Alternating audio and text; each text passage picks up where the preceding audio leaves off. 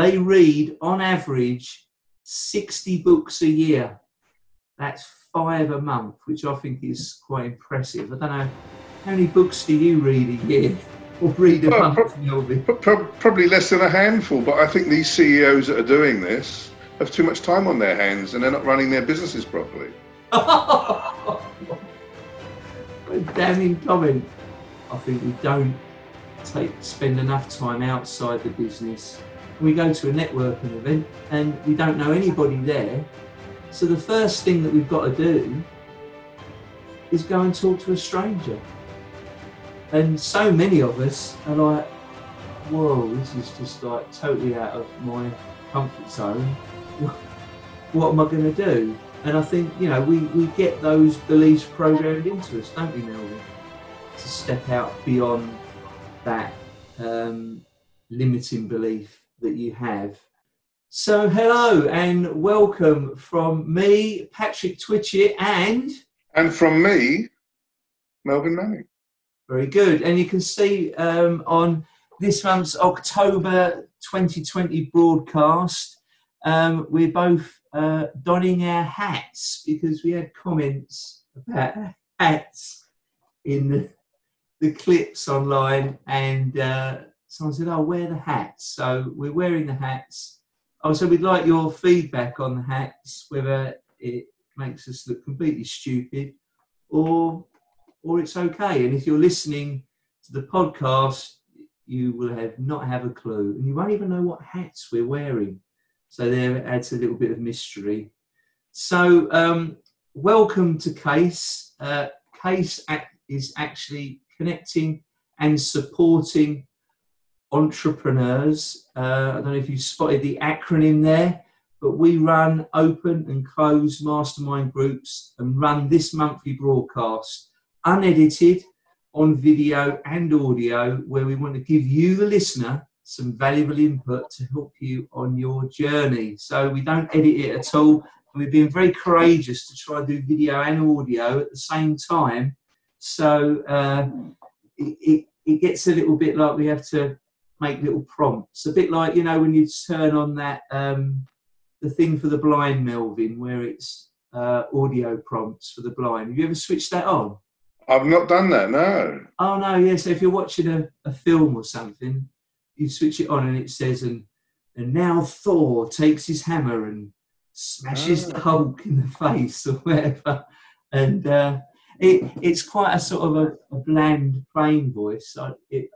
I'd actually like to do that myself and really emphasise it, you know. Like, well, you could always emphasise an adjustment to your hat. But yeah, you could do a bit of that. But you don't see the man wearing his hat when he's doing it, Melvin. But, you know, if he sort of said, oh, and you see Thor grabs his hammer and he smashes the Hulk in the face, that would just sound so much better on audio prompting, I think. But anyway, back to what we do. Each month, we discuss the content of a personal development book where the phrase, readers are leaders, is very true. I think the fact is that a poll revealed that the top CEOs, and I hate acronyms, that's my pet hate, so CEO is Chief Executive Officer, they read, on average, 60 books a year. That's 5 a month, which I think is quite impressive. I don't know, how many books do you read a year or read a month, Melvin? Probably less than a handful, but I think these CEOs that are doing this have too much time on their hands and they're not running their businesses properly. Damning comment. Absolutely. So, you know, give me the argument against. Too much time playing golf. I think they're taking the time out of their business, Melvin, to think about their business. They are. To think and plan ahead.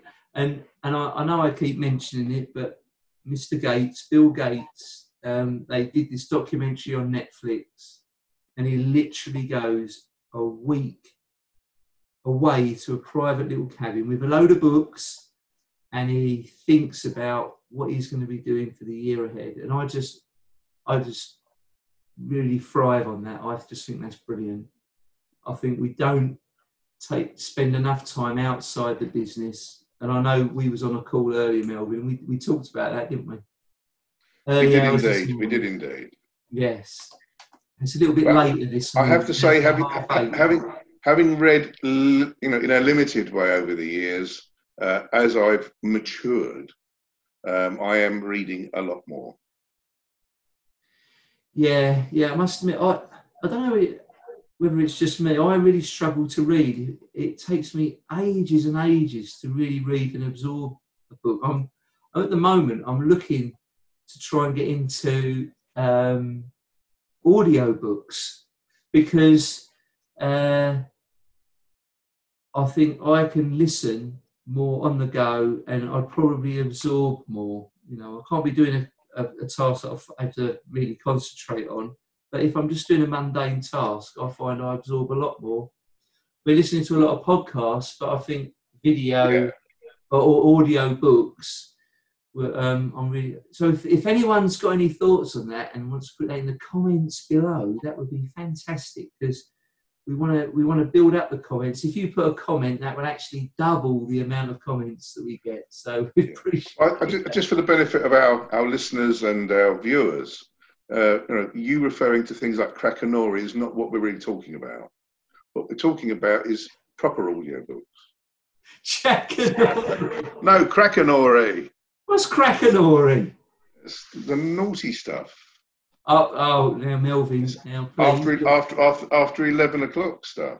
No, well, you see, that's where I'm so naive. I don't even know what you're talking about. And I'm glad, and I don't want to divulge on that, because YouTube will pick up some sort of explicit thing and label our content X-rated and cut our audience even further from down to 2 to 1. So that would be really worrying. Okay, so that's why we want to talk about these books anyway, because they say readers are leaders. So to those joining us today, just a quick breakaway from our discussion there, just to let you know that if you wanted to know more or be a part of the Case Mastermind community, all you need to do is follow the links in the notes below to our website to find out more. And I'll see you there, in case you didn't already know. And now let's go back to the discussion. Melvin always likes to discuss a new word. Now, I'm putting you up, Melvin, because in episode 1, Melvin was going to tell us in episode 2 what the word persiflage meant. And you got so carried away and excited about talking about this book, your book, in episode 2, that you forgot to tell us. So I'd like you to take the time now, Melvin, to tell us about persiflage. Really? It's out of our misery. You really want me to tell you? Well, persiflage is only a lightweight type of word, really. I mean, the actual proper linguistic meaning for it is light and slightly contemptuous mockery. So it's basically making fun, making light of something. Oh, so it comes with it comes with a common word called banter. Yes. So is there like a, could we say that we're persiflaging? I could say that I do, because you're a lot more of the straight man, whereas I'm I'm more looking at the light side of things. So I'm bad cop, you're good cop. So Patrick, what do you have in the way of linguistic wonderment? Well, no, I'm only on Peter and John book 3A. So I think the words that I could contribute are quite basic. So I leave all the bigger words to you. Any word over 9 letters, I sort of write off. Well, we'll throw one out there, shall we? Yeah. I'll let you throw one out there, because you're the Scrabble man, I think, as far as. Okay. Well, obviously, to those that are enjoying this and have gone more than the few minutes that we've spoken so far, Let's talk about the word garrulous. Garrulous. Garrulous, All right, yes. okay. And we can reveal that in our next episode. All right, I will leave people to their homework. Are you one of these people, Melvin, that sort of sits down and finds a new word every day? On occasion, yes. But many moons ago, there was a challenge in the office back in the day where we would come up with being involved in the advertising and marketing world, we would have copywriters, and the challenge was to find an unusual word a week. All right. And then bring that word into a conversation, thus throwing the listener. Now, garrulous is a fairly average word. It's not exactly something that isn't used on a regular basis, but it can be used quite regularly. Okay. However, well, next month when you do it, Melvin, you'll have to throw it in the initial conversation, and then pull your usual smug face when you've dropped it in. Well, what I want to make sure is that we do this efficaciously.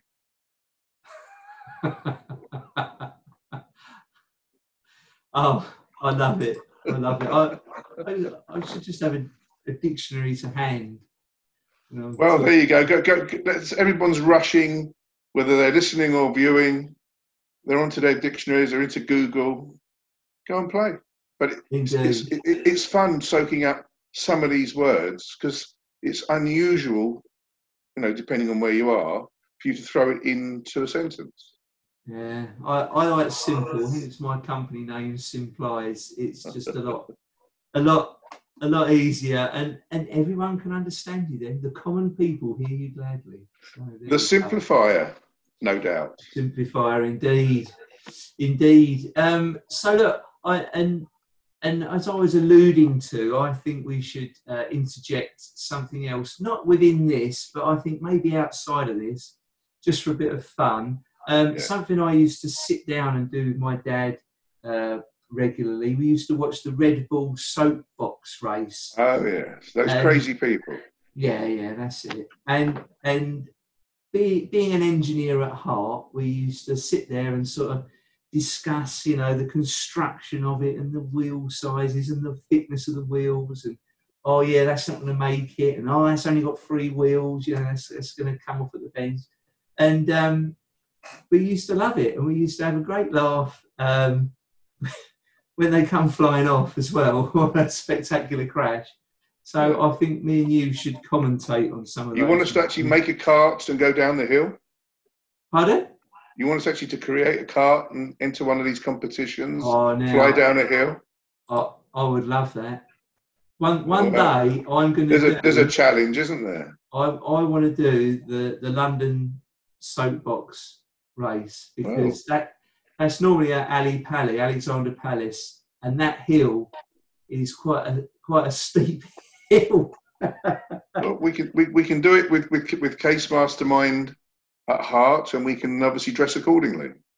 Indeed, we can wear our hats. We might have to tie them on, though, to be fair. But power to weight ratio may be a problem. my 19 stone may be a disadvantage. I'm not sure. Going down the hill at Alexandra Palace will be a distinct advantage. To be fair.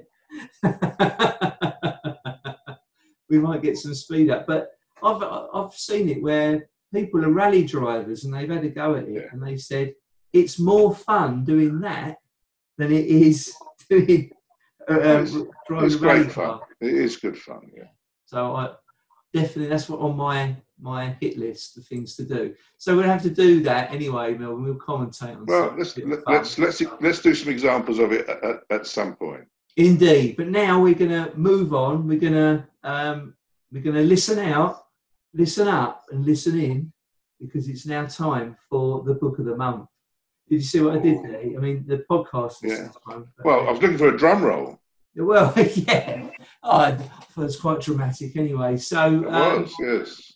This month it's my turn to choose a book, and I'm choosing the book "The Magic of Thinking Big" by David Schwartz. It's a fantastic book, and it's got a little bit of history for me, because it was one of the first personal development books that I ever read.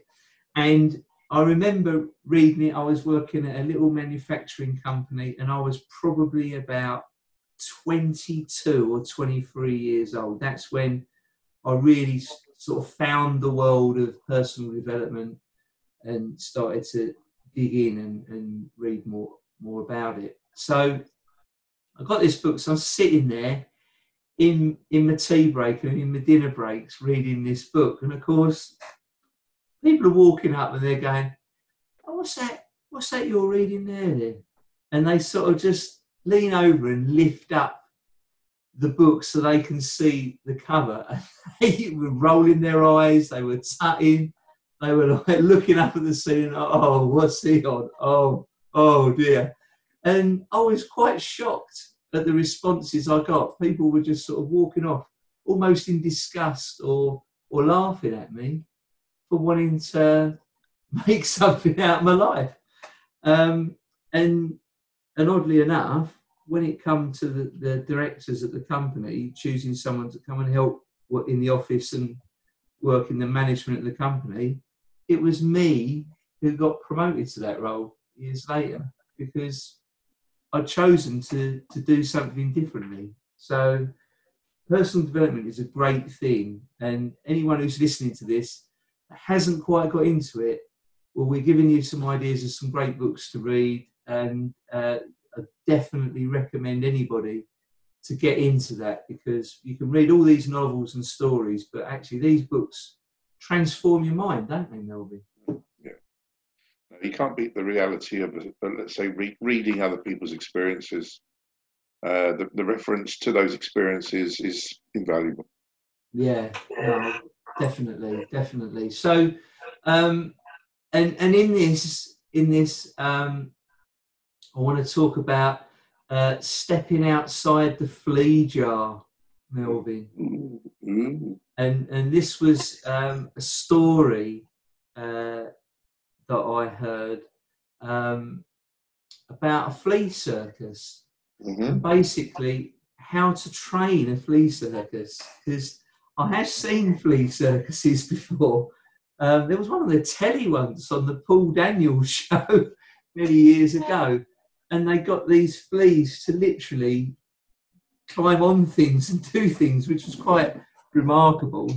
But they have this in an open top box, and they train the fleas in a jar with the lid on, and basically they jump and they hit the lid of the jar and they fall back down. And they're trying to escape, Patrick. They're trying to escape. They are indeed. But they've got a huge power in them that they can leap really high. Yeah. But the idea is that the lid on the jar is making them almost start to believe that they can only jump this high. So in the end, they jump just below the lid, because they know if they jump any higher, they just hit this lid. So that it's learned behaviour that in the end, they jump just below the height of the lid of the jar. So that once you do that and leave them for so long, you take the lid off the jar, and they won't ever jump out of that jar, because they've now limited their belief of what they can do. Yeah. So it was a really great way of explaining how human beings, we can have these limiting beliefs put on us. And, as children, we don't have those limiting beliefs. We have a few basic fears, which is like the fear of falling. And I think it's the fear of loud noises, isn't it, Melvin? Is that the two? Yeah, fear of loud noises, yeah. That's it. And they're basically danger response. If you're going to fall, that's a body response to say, let's not fall over, let's try and stop that. Or loud noises, something is happening here and we need to respond. It's primitive responses. But we pick up learned behaviour.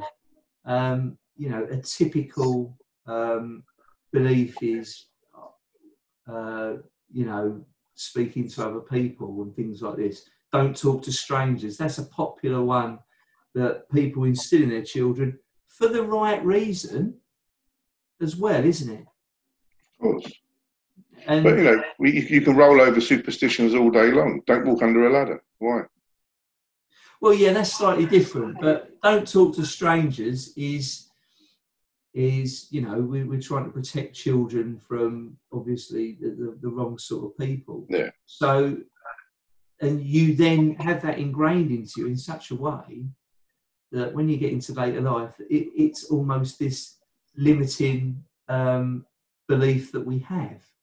And again, it becomes quite restrictive in our lives. We then turn up at and I would say this is point one actually, because we do like to make points of this, don't we? So this is point one really, which is limiting beliefs, and we're programmed. You know, don't talk to strangers. So you go, you as you're learning that, and people are always reminding you of it.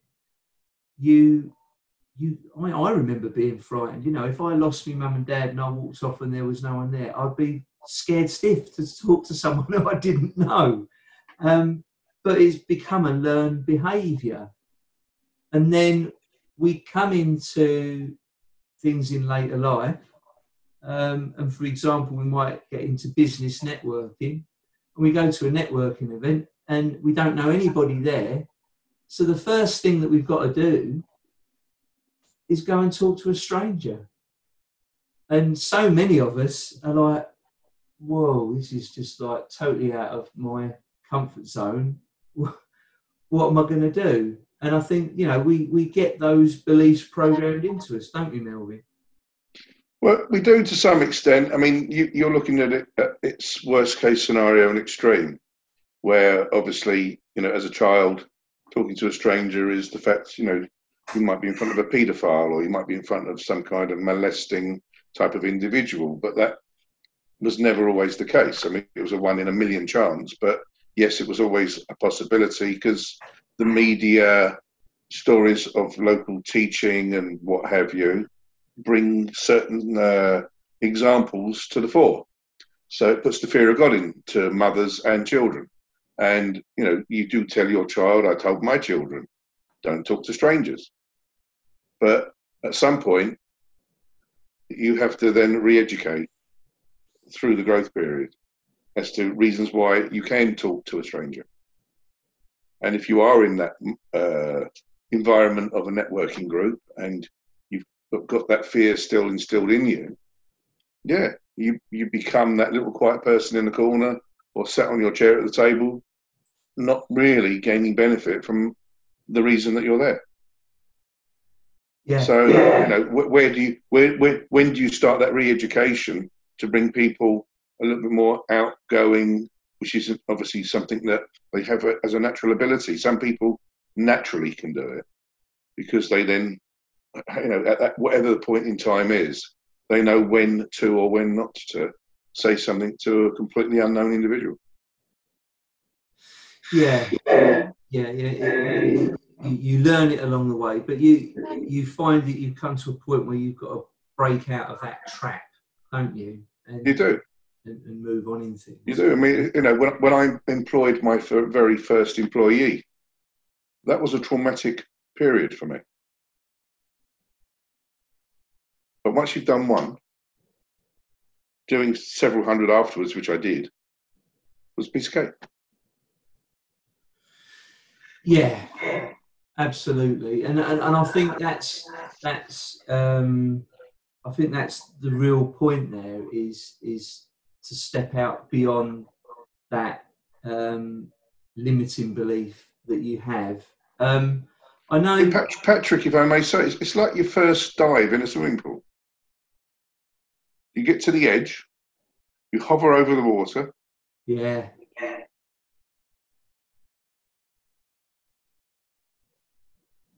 It's all the same. It's that very first time. It's the first kiss. It's the first kiss with your girlfriend. or you know, whichever. The most important thing here is it's just overcoming that initial hurdle. Yeah, it's overcoming that fear, isn't it? And like you said about the swimming pool, you know, the number of times when you go to the swimming pool and you see that person dip their toe in and oh, it's really cold, and they're running around the edge, keep dipping their toe in, thinking that if you walk 10 meters around that way, it's going to be any different temperature whatsoever. But then, you know, someone else runs out and just does a full bomb straight into the water, and yeah, there is a shock. But then you get used to it much quicker. It's like when you pull a plaster off, and you've got that person that's tugging at it, and all the hairs are pulling off their arm again. Oh, and then someone else just goes, no, and it's just done. And you know, it might hurt a little bit more, but you've just done it and got over it. And I think. But this book that you're referring to here, the magic of thinking big, you know, it takes you through the journey of, let's say, from conception, from its initial period, through to being able to do all sorts of wonderful things. Is that correct? Indeed. So I think we're sort of very cleverly moving on to point number 2, which is stepping out of our comfort zone into our stretch zone. And this is the thing, we've all got inherent fears. I think our biggest fears, the 2 biggest fears that people have, is the first one is death. And unfortunately, death by fire, which is quite a gruesome way to go. So quite understandably, that's a bit morbid, Patrick, for a book review. It is, but that's the fact. I'm just quoting the facts, Melvin. I'm being that deep, gloomy figure that you painted out. I think you should talk more about public speaking, Patrick. Well, yes, indeed. So the second fear is public speaking. Beat me to it there. So and because sorry, my phone's made a noise. It's being on that platform where you're open to criticism and showing your mistakes. When you are speaking in public, you're there. Everybody can see you. They can notice every little stammer, every little action that you make, and you can become really conscious of that. You know, I know we can stammer and stutter when we do this, because I took some excerpts out last month and did the stutter rap. We can play that again as a bit of fun with a little bit of music over the top. Well, we could indeed, yeah. But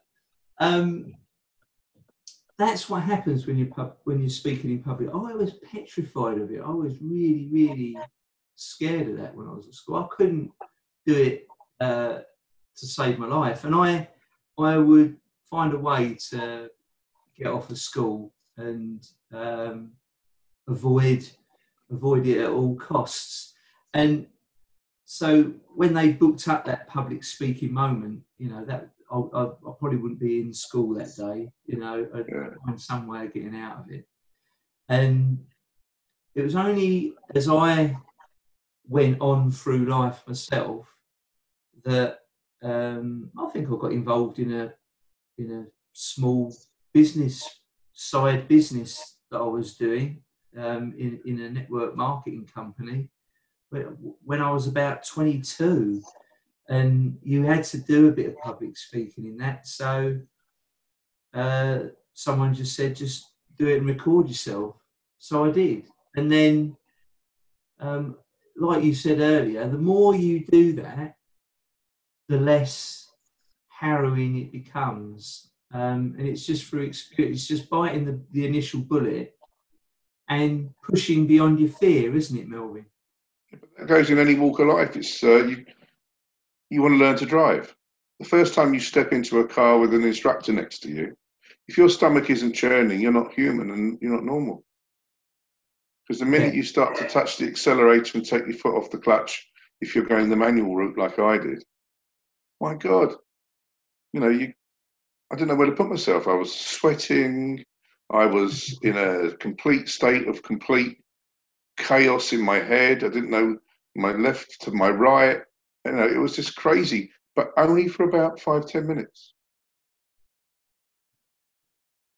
Then all of a sudden, it came naturally.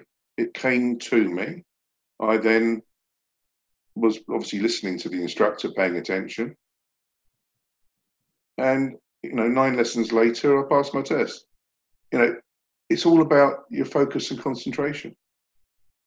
Yeah. 9 lessons. Yeah. That's a bit good. 17 years old. Yeah, no, well, my father previously had let me do the gears and drive his van around a car park for a while. So I had a little bit of a head start. But the fact is that, you know, you got to have the want. You obviously want the desire. I mean, what happened the first time you got on an aircraft? How many screaming children did you hear behind you, thinking, "Oh God, what are they screaming for?" What did you do the first time? You know, we could all ask ourselves these questions. Yeah. How many people don't want to go up the top of a big building? How many people won't go in a glass lift that's on the outside of a building? Yeah. Vertigo. Yeah. And well, I mean, I used to have an incredible fear of heights. I could go about 6 rungs up a ladder, and then I was petrified. And I absolutely hated it. And then I got a job in the lift industry. Well, there you go. How bizarre. Yeah, and then I said, "Oh well, you know, I probably won't be working on the lifts." And I said, "Well, you know, you're gonna be riding on the top of these lift cars." And I'll tell you, the first time I ever did, I was gripping onto these metal ropes as tight as I could. But when you get used to it, when you realise how safe it can be and the safe practices that you need to do, and you understand and get an understanding of it, you know, there I was leaping around at 40, 50 floors up, you know, leaning over lift shafts, but doing it in a safe way. You know, so for me. Are you a challenged person, Patrick? Is anyone that's listening and watching this, are they feeling challenged? Do they want to jump out 12,000 feet from a perfectly wonderfully attired, beautifully mechanical aircraft with a parachute on their back? Yeah, I hope you're not laying down challenging me there, Melvin. Well, listen, you can challenge me because I'm thinking. I always think. I'm thinking, what on earth would I want to do that for? I know. I always want to do skydiving just to experience it. But I once done a free fall on some ride somewhere. It was like quite uncomfortable. So I'm not so sure now. But I thought, you know, stepping out of a comfort zone into a stretch zone, it's putting yourself in that place to break free from your fears. You've got to overcome a fear. And the only way you can overcome a fear is by facing it head on. And that's the only way. No one else can help you on that. And I think that's a really important thing. It's no different as a child. As one last example, being in the playground and being pushed around by a bully. The reason that guy's a bully is because he has more confidence than you, or she, for that matter. And the only way to overcome is that first pushback. Yeah, that's right. Right, and it's pushing yourself to that level, and then you realise it's never as bad as what you think. And I think the human mind is very good at going, "Oh yeah, what if? And if you do this, this is going to happen," and then you well, I think the word's prevaricate, which is too big, Yeah. but you think too much about it. We shall make a note of that one. Well, yeah, there you go. But you overthink a situation until you almost paralyse yourself with fear. Yeah. It's like, you know, making phone calls. I was never good at phone calls. And it's just a case of, okay, well, I've got to do this. So pick up the phone, get on the phone, make the calls. And the more you do it, the more confident you become, because you're experiencing it, you're getting the feel for it and the understanding. It becomes second nature in the end. Yeah, and I mean, I even noticed that if I don't do it for a long time and then go back to it, there's some of that initial apprehension returns. Yeah. So you've got to keep at it and just know that you can break through that barrier. Definitely. Which leads us nicely onto your next point, I believe, Patrick. It does, Melvin. Point number 3, which is who can help you grow. And who is that person, Melvin? Wow. We all make our individual decisions on that particular subject matter, do we not? Indeed we do. It's the answer. But with the aid of these authors, it kind of gives you stepping stones to assist you on that way forward. Yes. But far too often people feel that someone else or something else has got to happen to make this thing happen. But when we realise that the only thing that's holding us back is ourselves, then that puts us fully accountable and fully responsible of how we're going to get through this thing. Whatever that fear is, it's down to us. And this is where the magic of thinking big is, expanding your mind and pushing away your limitations, your limiting and self-limiting beliefs. The biggest thing, in my opinion, that somebody needs to be considering at this point in their journey is, where does the buck stop? Yes.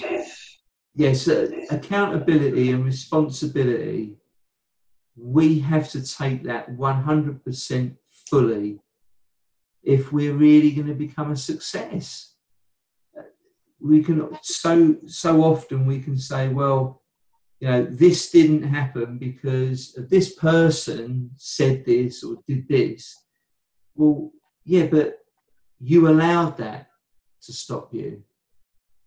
You know, and that's where we've got to realise that when we can then always point it back to us, all those excuses go out the window. It's down to us. Absolutely. So if we're going to fix it, we've got to fix it.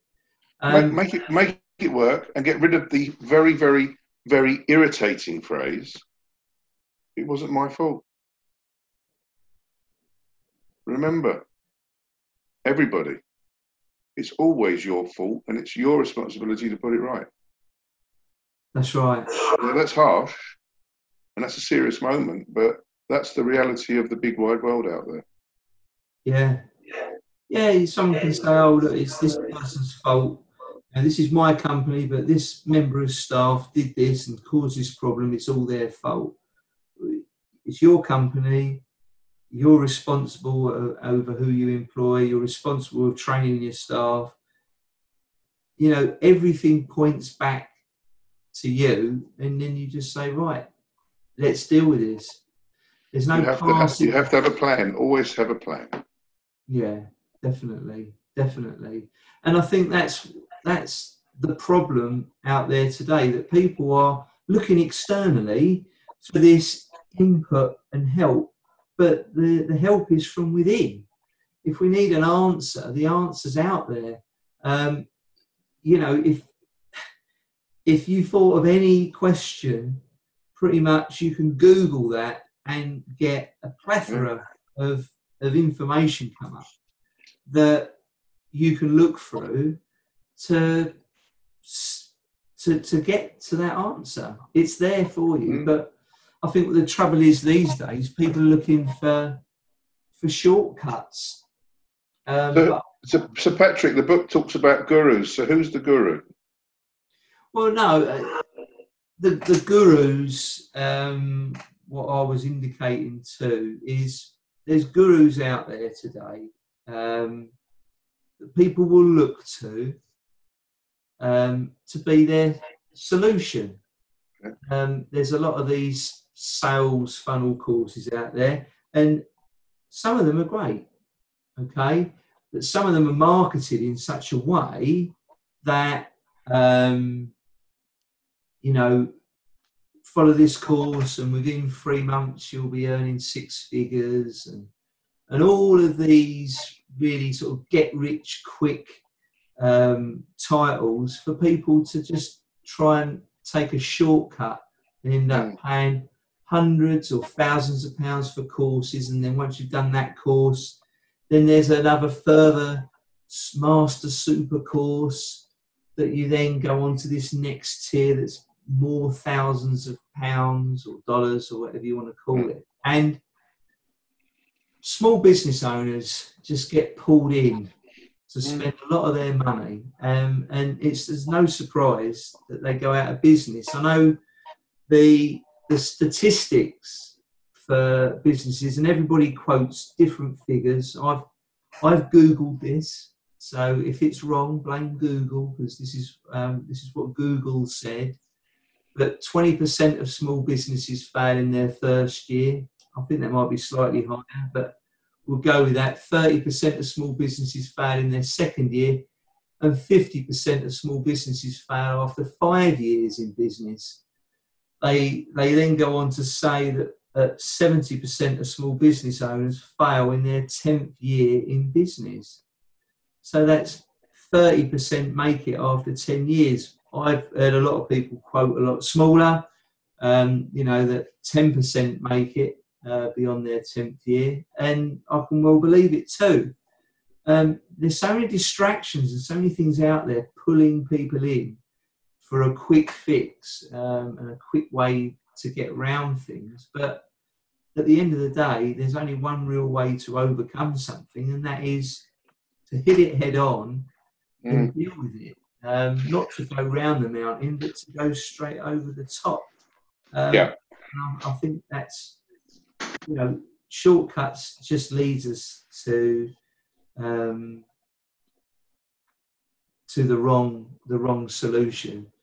So, yeah, the book basically says, you know, if we're that flea in the jar, just realise that just take a jump, because you find you don't hit that lid anymore.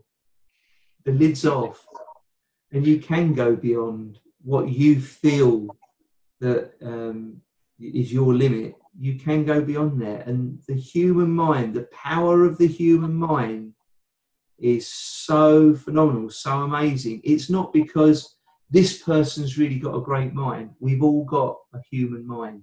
Anyone who's a human has got a human mind, and it's got massive capabilities, but what we can do is put a limitation on it. And that's where the problem is, isn't it, Melvin? It is, but I just want to draw your comments. I want to just gloss over what you just made a point of, all the failure statistics. We spoke about fear earlier. The fear of failure is something that people in this big wide world have, obviously, and for all the right reasons, have immense consideration to. The fear of failure can be disastrous for a lot of people.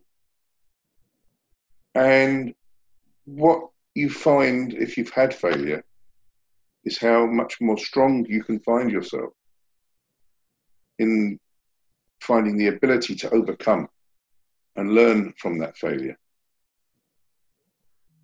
Yes. Just from a statistical point of view, and I don't know the numbers and I don't know all the people, but People can look this up on Google or wherever they wish to do their research.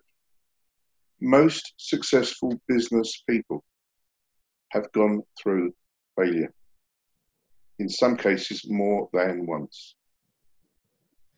Definitely. So to overcome that fear, learn by the mistakes of others as well as your own errors. Do things legally and correctly. Don't try and do underhanded fixes. Do everything in the proper manner. And that learning curve will stand you in great solidity and immense confidence for the next phase of your life. Yes. I think it's important to point that out, Patrick. People, yeah, you know, you're either winning or you're learning. You're never losing. No, that's right. I think, you know, when we do get something wrong, and we learn from it, and I think that's the important thing, you know, learn from that mistake. Because if you just go and do the same thing wrong again, you know, that's not a really great way to. No. Well, then you need to seek advice at that point. Seek advice. Indeed. It will help to share, buddy up, take some, let's say, some common sense that you know to be right, but you fail in your application of. Learn it, overcome. That's right, and mix with people that are on the same journey as you. There's, and I think that works in so many ways, because one, they've got similar aspirations to you. There's no point telling someone who, you know, feels that being employed and having a safe salary job is the right way to go, and then sharing with them that you've got, you know, these great dreams and ambitions of building a big business. They just like look at you and go, well, you know, what do you want to do that for? That doesn't sound very safe and secure, you know. Yeah, but hang on a minute, Patrick. If you're going to share your success stories with other people, and they're looking at you, you know, in admiration to some extent, and they're thinking, well, you know, what you're trying to tell me. Don't just talk about you. Talk about how you can help them, bring them on the journey, help them come forward. Yeah, that's right. But the thing, what I'm trying to say there is, Melvin, when you've got someone who's got the same aspirations as you, you know, we can talk about business and what we want to achieve. We can bounce off each other because we're both looking in a similar direction. Yeah. And that's where I think it's important to share and with people that have got those similar aspirations, and to come on that journey with you. And that's the important part, I think. And that's the way you can grow. You've got to bounce things off the right people, as you've alluded to. Well, it's always useful to mix with like-minded people.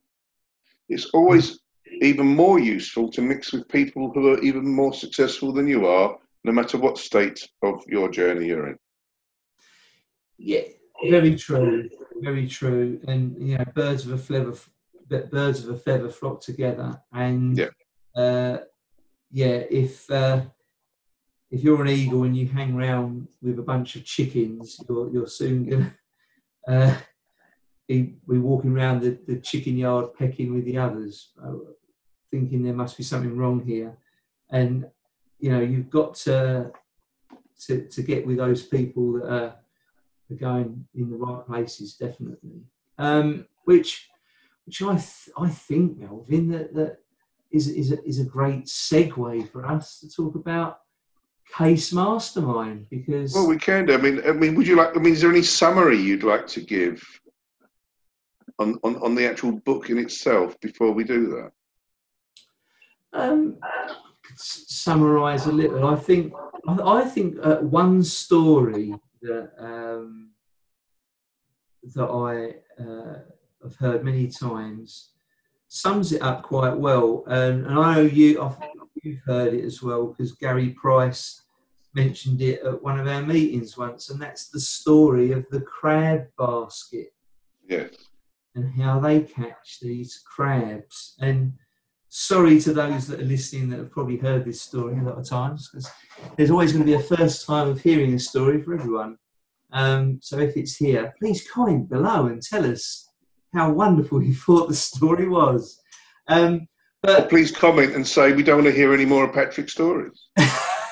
that might evoke a lot more comments. It might do, but let's give them the option.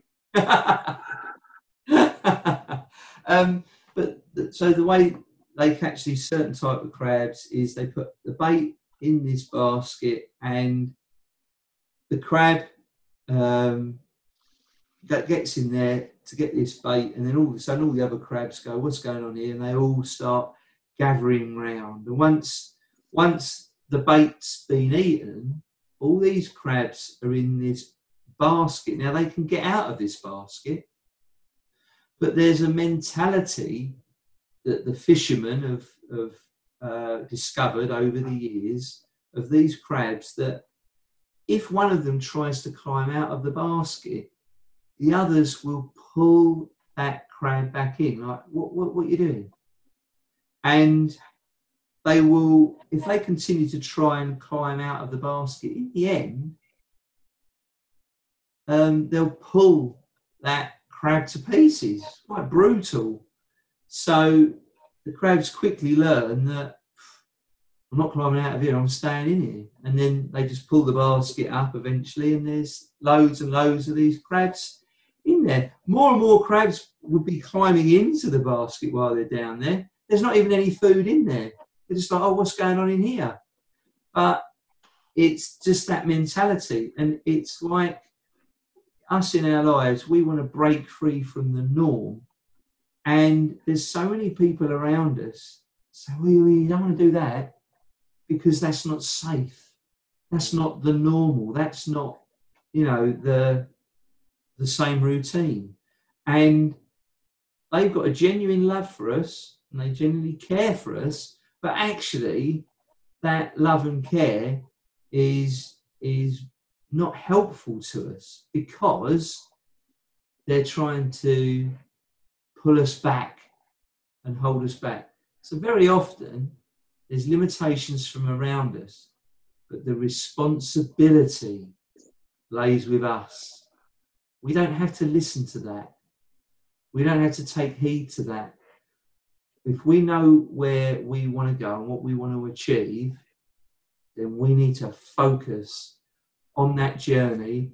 We don't want to be listening to the distractions on the left or the right. And we want to walk that journey with the right people, with the right mindset, so we can get there. And that's where that book pointed me to. It pointed me to, if you want to succeed in life, then you go make it happen. If you want a pay rise, don't ask for one, work hard for one. And you know what? When I read that book, I'd only ever asked my boss for one pay rise, and I didn't get it. And I never asked for a pay rise again. And I got substantial ones over the years because I worked for it. And that book switched my mindset. Don't go around demanding, go around and prove what you're worth. And I think that's essential for anyone. Yeah, beautifully summarised, Patrick. Have you any points to add to that, Melvin? No, I just want to wipe the tears away from my eyes. And we should go on to Case Mastermind. Oh, was that very emotional? It was. It was moving. It was moving. But it took away my siege mentality. Your siege mentality, okay. So Case Mastermind, where we was talking, and we were perfectly segueing in before you maybe summarised there, Melvin. But the crab. I'm not apologising. The crab basket. It's breaking away from the crowd, coming aside to a group of people that want to succeed, want to make a difference. There's people out there now They might be in a job, and there's nothing wrong with being in a job. Any of our comments, there's nothing wrong with being in a job, and that suits a lot of people, and they can achieve great things within that job and career. Fantastic. There's nothing wrong with any of that, but there's some great people out there, solicitors, doctors, and everything else. But getting together with a group of people that have similar aspirations to you, stepping out into the business world, it's refreshing, and you can bounce ideas off of people, and they don't laugh at them, they don't rubbish them, but they contribute to them. And that's where the masterminding that we do in Case, people come away refreshed, because it's not a networking group where we're promoting our business, where we're pushing our business, or trying to sell to each other. We're trying to help and support each other on a journey. And I've had fantastic reports from people that really love it, and I find that encouraging. Have you got any thoughts there, Melvin? No. Let's talk about Case, baby. Talk about Case. Oh, okay. So Case itself. So if anybody wants to get involved with Case, we've put in the links attached to whatever you're listening to. So if you're watching the video or listening to the audio, we've got some links in there for our website, for our Eventbrite page, where we hold regular events. Currently, during this sort of lockdown phase that we're going through, we're doing a lot of it online. Then there's physical meetings that we do too. There's our YouTube channel, and have a look at those links. Follow us, see if it's something for you. We'd love to hear from you. Love to hear your comments, and we'd like to ask for your feedback on this episode, because all of our meetings that we hold are built on feedback. We ask our members for regular feedback, and we build those meetings based around the feedback. And we love your feedback on here. Is it great that we wore these hats this month, or is it absolutely awful? I don't expect any podcast listeners to comment on that, but is what we're saying, are we not getting to the point enough? Do people enjoy us talking and expounding on points? We'd love to hear, because it's really important for us. And there's the word of the month this month. If you use this in your feedback, there will be a prize. You can win a prize. You are allowed to sort of get a bit excited at this point, Melvin, and say ooh. Ooh. that was. I'll tell you that's really encouraged everyone, I'm sure. I'm certainly. But we will review the comments that we receive, both of them, and whoever's mentioned that comment, the best review, will receive a prize that month. So there's normally only 2 comments, so you've got a 50% chance of winning if you do leave a comment. So that would be really. I think you're thinking rather wishfully there, Patrick. Well, you and me will probably make one, Melvin. Well, no, I think I make a comment, but you can't be bothered. So. Well, that's why I've got the word of the month, so it's difficult because I'd be cheating. Yes, but the word of the month isn't going to be the long word. You can put the long word in, because that'd be even more impressive. But the word for this month, taken from the book, is thinking big. That's 2 words, I know. But if you can put thinking big in your response. We'll look through those comments, and we'll see, and we'll pick the best one, and they'll get a prize. So that's all very exciting stuff, don't you think, there, Melvin? Well, I would just add one last thing: is do not make it too garrulous.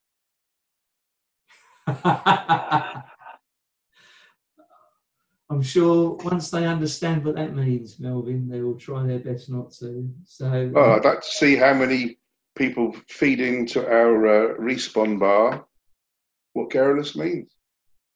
Indeed. Because we do like people's feedback. It's really good to get it. It helps us to reach out to more people, because there's people out there looking out for help. And as I said earlier, there's a lot of people out there that catch you out, and you end up start paying huge sums of money for information.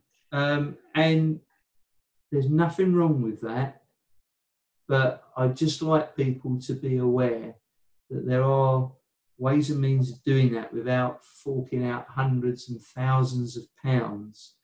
And when people are starting out and they haven't got much money behind them, or they've got to use their money very wisely, we have to be very careful what we do. Don't you agree, Melvin? Well, it's all about the wise men, isn't it? And the wise ladies, and just generally the wise people, where if you find yourself in a circle where there is generosity, a lot of the information that you desire and require is available for not a lot of money, if no money at all. So you don't jump into the first fire. You have a look around. Yeah. Because you know what happens when you jump into the fire, Patrick? You do. You get burned. You get burned. Very true. That is very true. And yeah, that's right. And, so I think we've done everyone's head in now, don't you? All right. Okay. Fair enough. All right. Well, we'll bring this month to a close. So for some, there's a sigh of relief. To some, there's a sigh of regret that it's had to finish and they've got to wait till next month. But for now, it's goodbye from me. And it's goodbye from him. Thank you very much. Goodbye. Bye-bye. So, folks, thank you for joining us on our broadcast. This has been brought to you by Case Mastermind, a brainstorming mastermind group that you, the listener, can be a part of.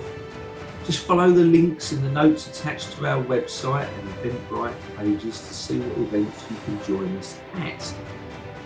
If you enjoy our content, please share and review. One of the talented people who leave us a great review with that month's watchword that's given out on our monthly broadcast will be selected for a prize. If you would like to hear more, please hit the subscribe button so you can hear more from the Case Mastermind team. So remember, folks, listen out, listen up, and listen in. See you soon.